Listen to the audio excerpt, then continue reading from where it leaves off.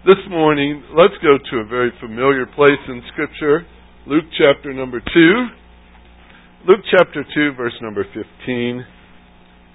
This verse we have watched for this entire month, taking it to different places in our thoughts and such, but the one that I've chosen to focus on is right here in verse 15. When the angels had gone away from them into heaven, the shepherds began saying to one another, "Let us go straight to Bethlehem then and see." Let's see this thing that has happened, which the Lord has made known to us. My challenge to you has been, in form of encouragement, to move beyond the simple glance at Scripture and at Christmas. We want to see, as the shepherds did, as the wise men did. Even last week we talked about Simeon. We want a deeper look. A more thought-provoking, a more engaged mentally, emotionally, if you will, from the heart, from the soul. We want to see what God has done. To go just beyond the glance. But to see and understand our God and our Savior, Jesus Christ. I hope that you're not satisfied with just the mere surface of what the world would do this time of year. The celebration and such that they set, as you know, much of it is secular. And yet at that even, it's just a gloss covering over things. There's decorations and such, and sometimes it resembles something religious. But that's not where we want to be, I hope. We want to dig much deeper and explain much more. Because God has explained in His Word what it means to search for Him. What it means to seek Him with all your heart, with all your soul. Not as this world thinks, not as the world would do it, but an exercise, truly, as we saw several weeks ago, that demands our heart, that demands our soul, that demands the fullness of our intellect, our will, our emotions, and our devotion. God wants you to seek Him. We have witnessed this several weeks ago when we talked about the shepherds. This verse here in verse number 15. Let us see this thing. See it. Horaho is the Greek word for that. It gives a sight that goes beyond the eyes. It really engages the mind. It's to desire to perceive something, to understand it, to discern what it's about. It goes far beyond just what the eyes can do. But as we've searched out the Word, and I'm just kind of giving you a summary here to start, it involves that heart, it involves the soul, it involves the intellect and all these things. But the shepherds used that word, and there were many other words they could have used. But they wanted to understand it. After all, it took a whole host of angels to declare it. And they had to go and see. We saw the same word used in the story of the wise men too. When they saw the star, and then later when they saw the child, when they entered into the house. That same exact word was used there again, where they invested their thoughts. They wanted to perceive and understand. What is the star all about? Who is this child we have come to worship? And we found with them, they added something more than just the intellect and the will and the soul. They also gave of their efforts, for they have traveled from afar. They traveled a great distance in order to know Him and to understand better what that star was all about. They were willing to be inconvenienced.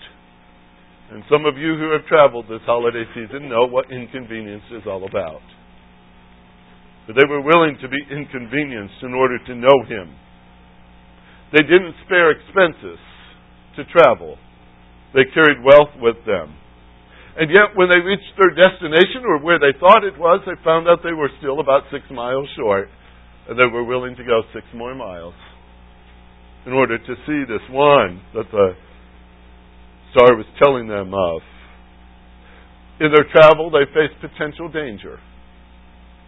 Always, when you traveled back then, there was the danger. There was the danger of robbers along the way and such. They were carrying treasure with them. There was the danger of going into a king's throne room and telling him there was another king. And then telling him your plans. And telling him, after they said he was in Bethlehem, that you were going there too. A king who could follow your travel plans. They were told by God not to return to that king. There's a very good reason for that. Now, what we have learned along the way, and the challenge I've set before you in this concept is, in what way do you seek Him? Do you seek Him with more than just your eyes? Does it involve your heart? Does it involve your soul, your will, your emotions? When you seek Him, are you willing to be inconvenienced? Are you willing to pay an expense? Will you go as far as He leads and then be willing to go even further? Will you face danger to see Him, to seek for Him? Consider this. You're not likely to follow a star, are you? But you do have the privilege of seeking the Lord. In what environment are you comfortable with that? One like ours, where society as a whole will say, that's fine, if you want to do that, that's okay with us. Or would you still seek Him in places where no one else will? Where it might even be considered unlawful to seek the Lord? What would you be willing to do to know Him better?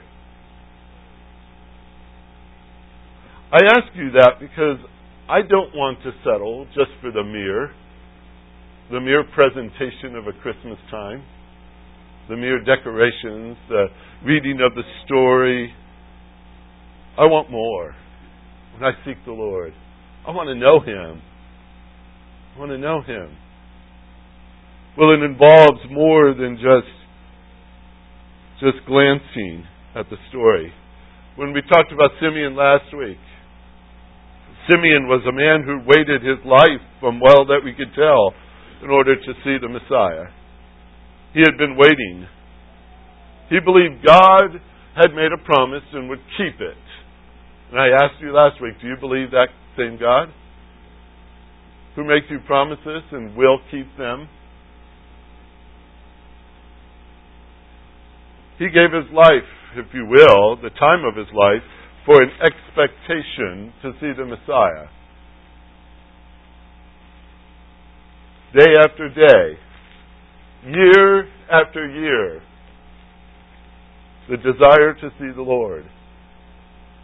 We don't know how many times he entered the temple in order to see Him, expecting maybe today's the day.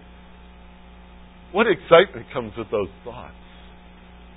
What drive there is to follow through. In just a few weeks, well, at least one, you set up your New Year's resolutions. How long do they usually last? You say, well, 2 months is a pretty good deal. 2 months? How easily we give up on things when a lot of time is required. Simeon was never told the clock as to when. He just knew that God would keep His word. And there was a man expecting Him. So he sought Him. He sought Him with his time. Another challenge for us this morning. I've asked you to think of your heart, to think of your mind, to think of your soul, to think of your efforts, to think of your will, to think of inconveniences, to think of time, and ask whether any of those is too much to give to know Him better, to seek Him. This morning I want to focus on the one lady who was there in all of these stories. You know who she was. Her name was Mary. And if you want to talk about those who were thoroughly invested in this story, there's Mary. Mary, the mother of Jesus. Mary gives a new dimension, if you will, to the concept of seeking the Lord that I want to share with you, often expressed in a simple word, pondering. Pondering. Mary's pondering has three aspects that I think are fascinating, and we're going to observe them here this morning. Still in Luke, let's back up to chapter number 1. Luke chapter 1, verse number 26. It says, now in the 6th month the angel Gabriel was sent from God to a city in Galilee called Nazareth, to a virgin engaged to a man whose name was Joseph, of the descendants of David, and the virgin's name was Mary. And coming in, he said to her, greetings, favored one, the Lord is with you. But she was very perplexed. That's the word. Wholly disturbed. Completely disturbed. You ever feel that before? She was perplexed, very perplexed at this statement, and kept pondering what kind of salutation this was. Pondering. Here's an intellectual word for you. Pondering. The word is dialogizomai. Dialogizomai. Isn't that a fancy sounding word? You say, well, it doesn't mean a thing to me. It goes beyond just considering something. We use the word consider a lot. Oh, I'll consider that. I'll consider that. Usually that's our safe word to give us time to back out of something, where we say, I'll consider that for a little while. We use consider a lot. To discuss something, to reason something through. This is a word that we use for such things as that. Dia is the idea of like the channel that goes through something. It goes through. And it intensifies the word a little bit, but it's got some depth to it. It's not just hitting a piece of it, but it's going all the way through the topic. And logizomai, if you spell it out, Logiz, and you start spelling it, it sounds like you're logging something. And then you've got the word. Because that's the nature of the word. It's to log it. It's to log it. It's where you take inventory. It's where you estimate things. You reason them out. You try to understand. And this is the goal of this kind of process. To ponder in this way, it's seeking to come to a conclusion on the point. You want to reach this goal where you reach a conclusion about it. You've thought it through, but you have a desire to come to a conclusion about it. And that's where Mary started in this story. The angel greeted her. That's all he said. The Lord is with you. And she said, well, I've got to ponder that. She thought it completely through, reasoned with it in order to come to a conclusion about such a matter. She hadn't even heard yet what he had in mind. And she engaged her intellect to the fullest measure. And then in chapter 2 of Luke, verse number 17, the second time the word is going to be brought before us here, says, when they had seen this is the shepherds who had entered into the manger scene. When they had seen this, they made known the statement which had been told them about this child. And all who heard it wondered at the things which were told them by the shepherd. But Mary treasured all these things, pondering them in her heart. So, okay, I see the word again. Pondering. This now has a different nature to it, by the way. It's a different word. This is the word we use for processing. This is a word where you collect things and combine things together in order to know. What is that? There are two words, matter of fact, that go right in verse number 19 here. She treasured them. She collected them all together in a pile, if you can picture it that way. She took them together and put them in a pile. She kept them close together. So she was hearing things about this child, adding it to what she had heard from the angel, adding it, no doubt, to what Joseph had shared with her that he had heard in a dream. And here she's starting to collect all these facts before her. She's treasuring all these things. And then the word ponder here is kind of fun. She takes it and she throws it together. It's the word balo in the Greek. It's fun. It means to throw something or to cast something. If you picture the way sometimes you might make a cake or so. You take all the ingredients and you throw it. Well, you don't throw it in the pan, do you? That could be messy. You put it together, but when we use the idea, well, just throw it in there. This is her idea. It's a rather aggressive term, but she's throwing it all together, trying to make sense of it. She's disputing it, if you will. It's used for that.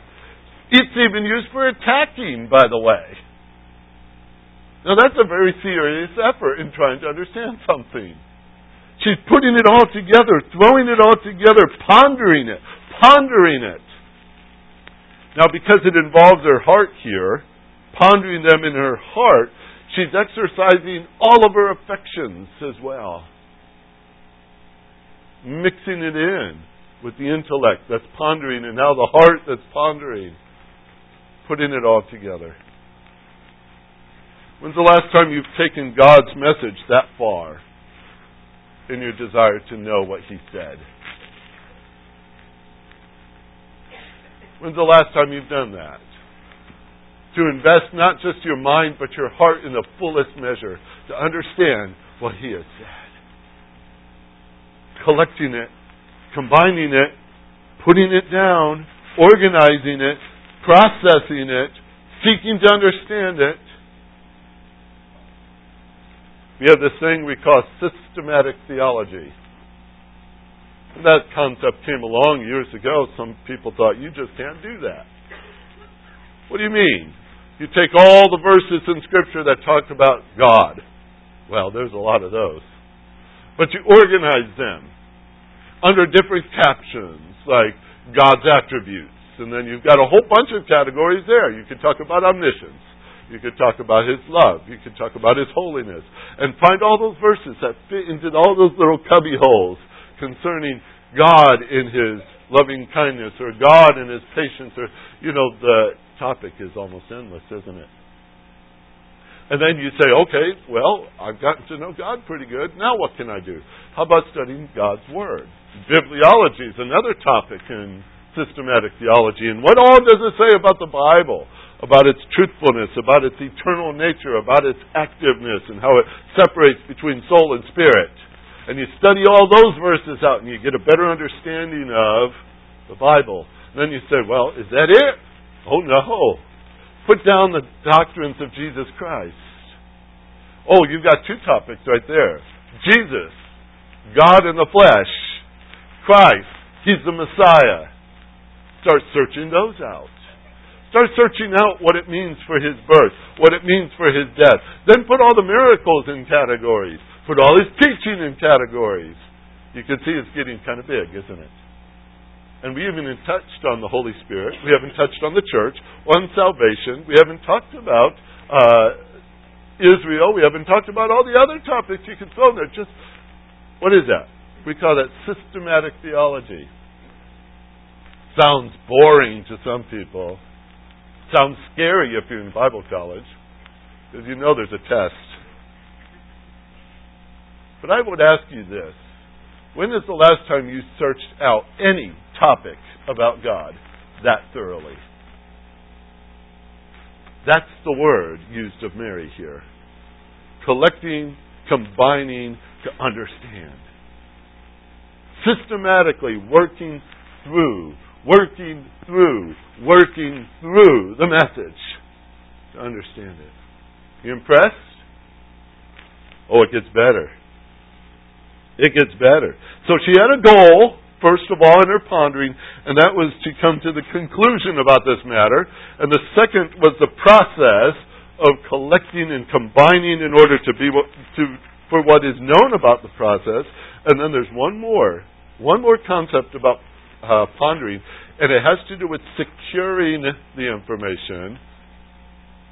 Securing the information for memory purposes, for future use. Another word for pondering that we find considering Mary. Let's go further into the book of Luke. It's all the way down to verse 46. Luke 2, verse 46. Here is a great situation here.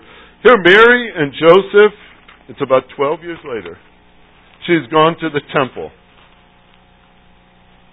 She and Joseph gone to the temple, and while they were there in Jerusalem, they spent their time, and they were going back home, and they found Jesus was missing.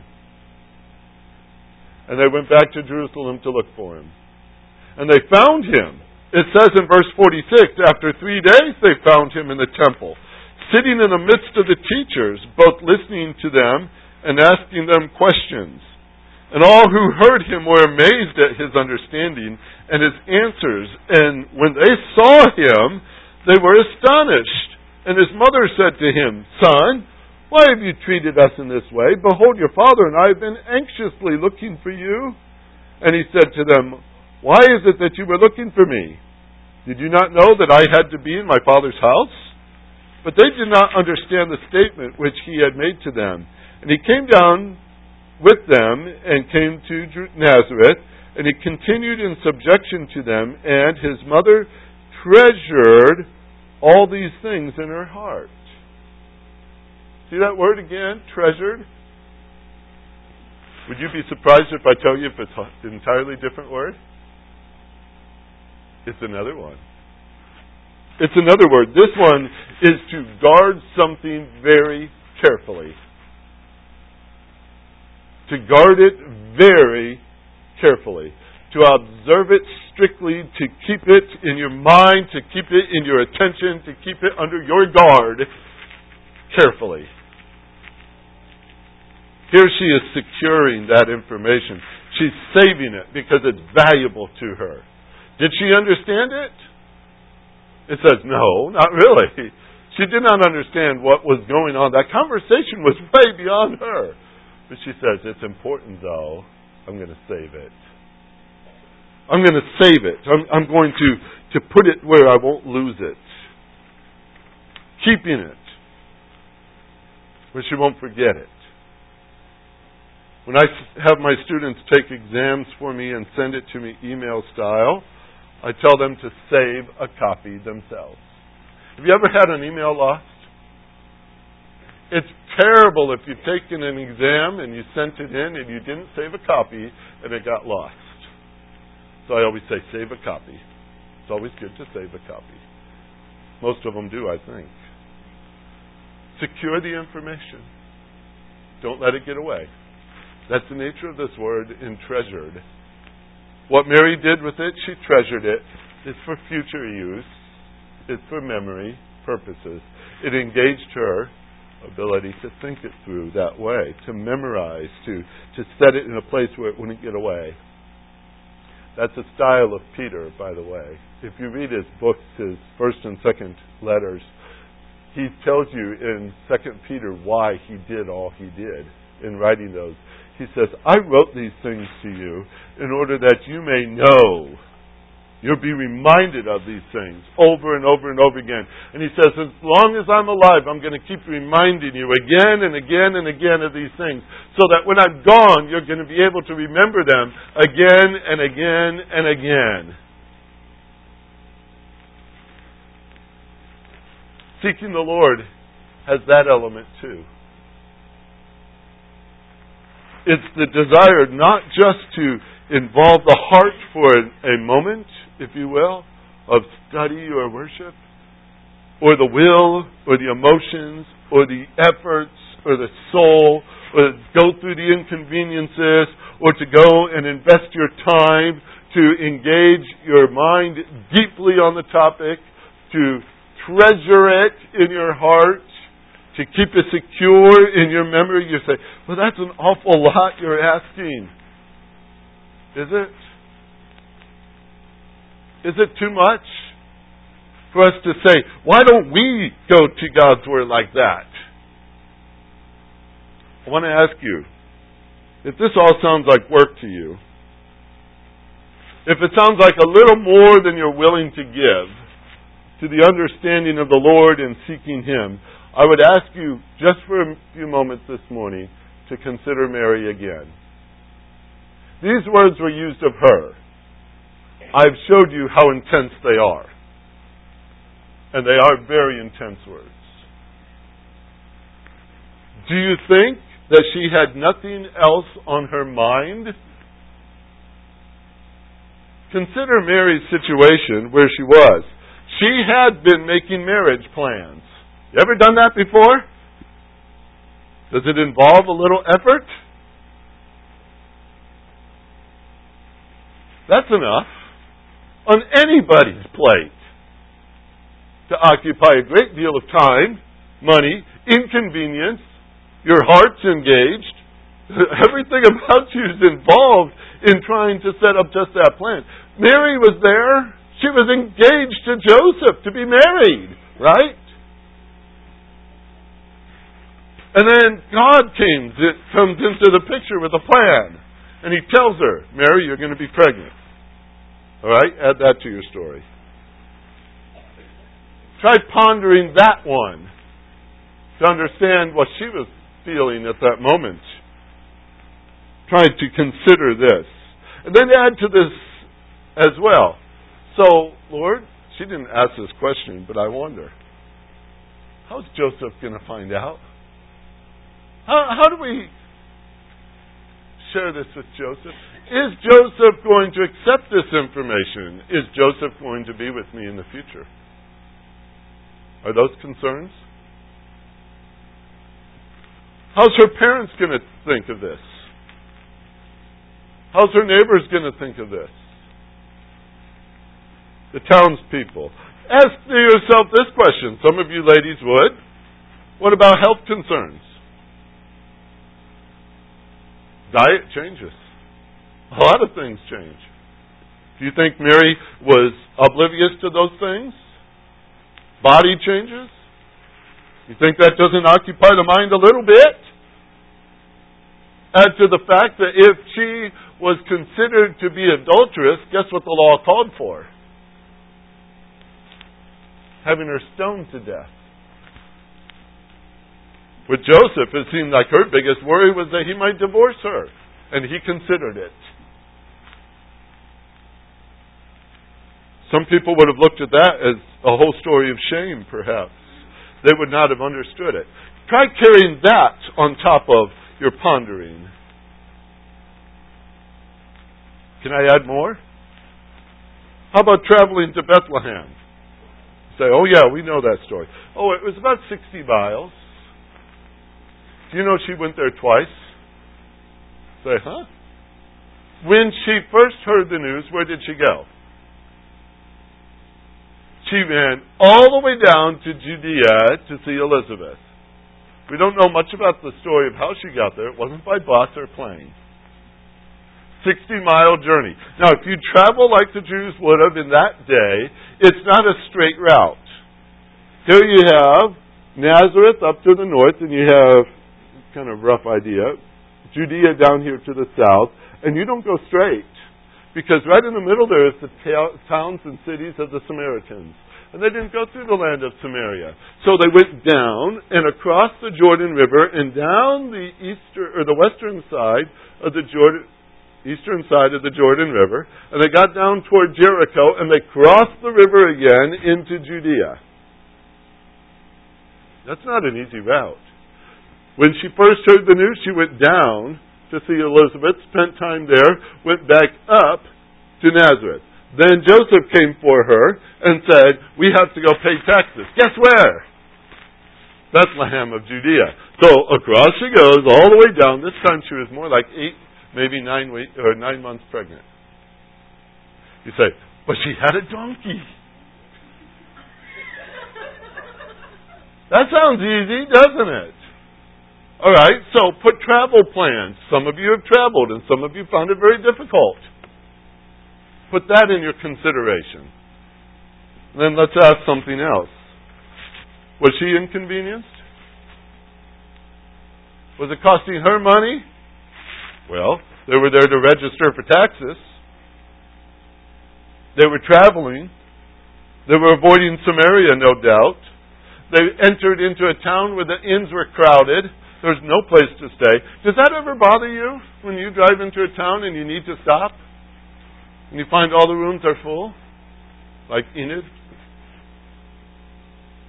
Say, where do we go now? Sometimes you're inconvenienced by 20 or 30 miles, aren't you? So were they. They were inconvenienced. The inns were full. There was no place to go.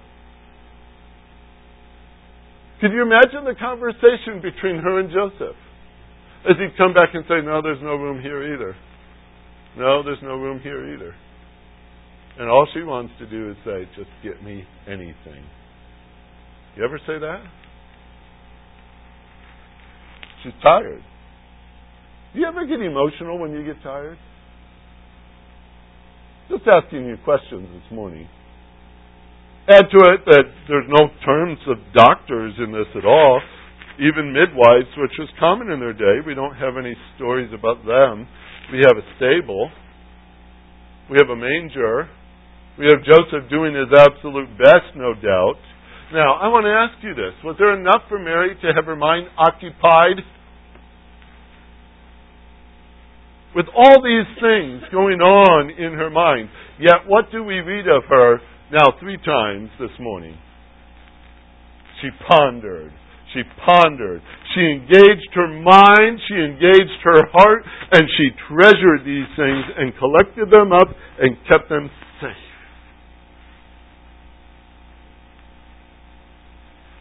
Sometimes we say, well, you're asking too much of us, Pastor, to think deeply on Scripture. To look at it a little more with our heart, with a little more of our soul, to invest our will, to be inconvenienced. I just ask you to consider Mary this morning. Because we have in the record of Scripture the entire message of good news. Don't we?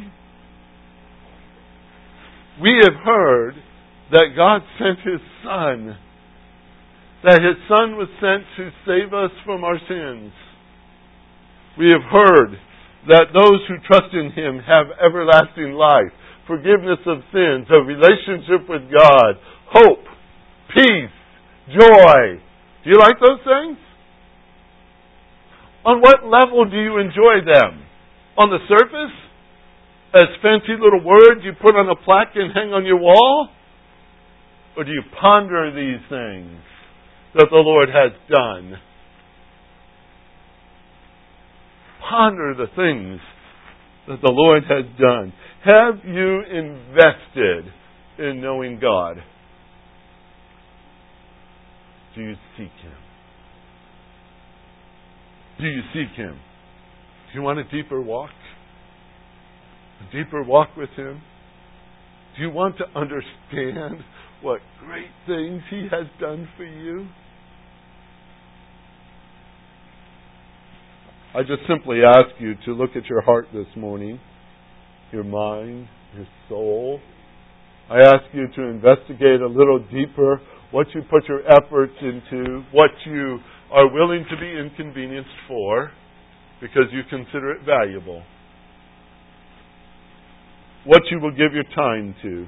And I just give you that one word this morning, pondering. And ask you, have you done it? Have you done it? Set a goal. Set a goal to come to a conclusion about the matter. Process it. Collect the information. Categorize it. Combine it. Let's find out what all can be known about this topic. Secure it in your mind. secure it in your heart as a treasure to you. A treasure.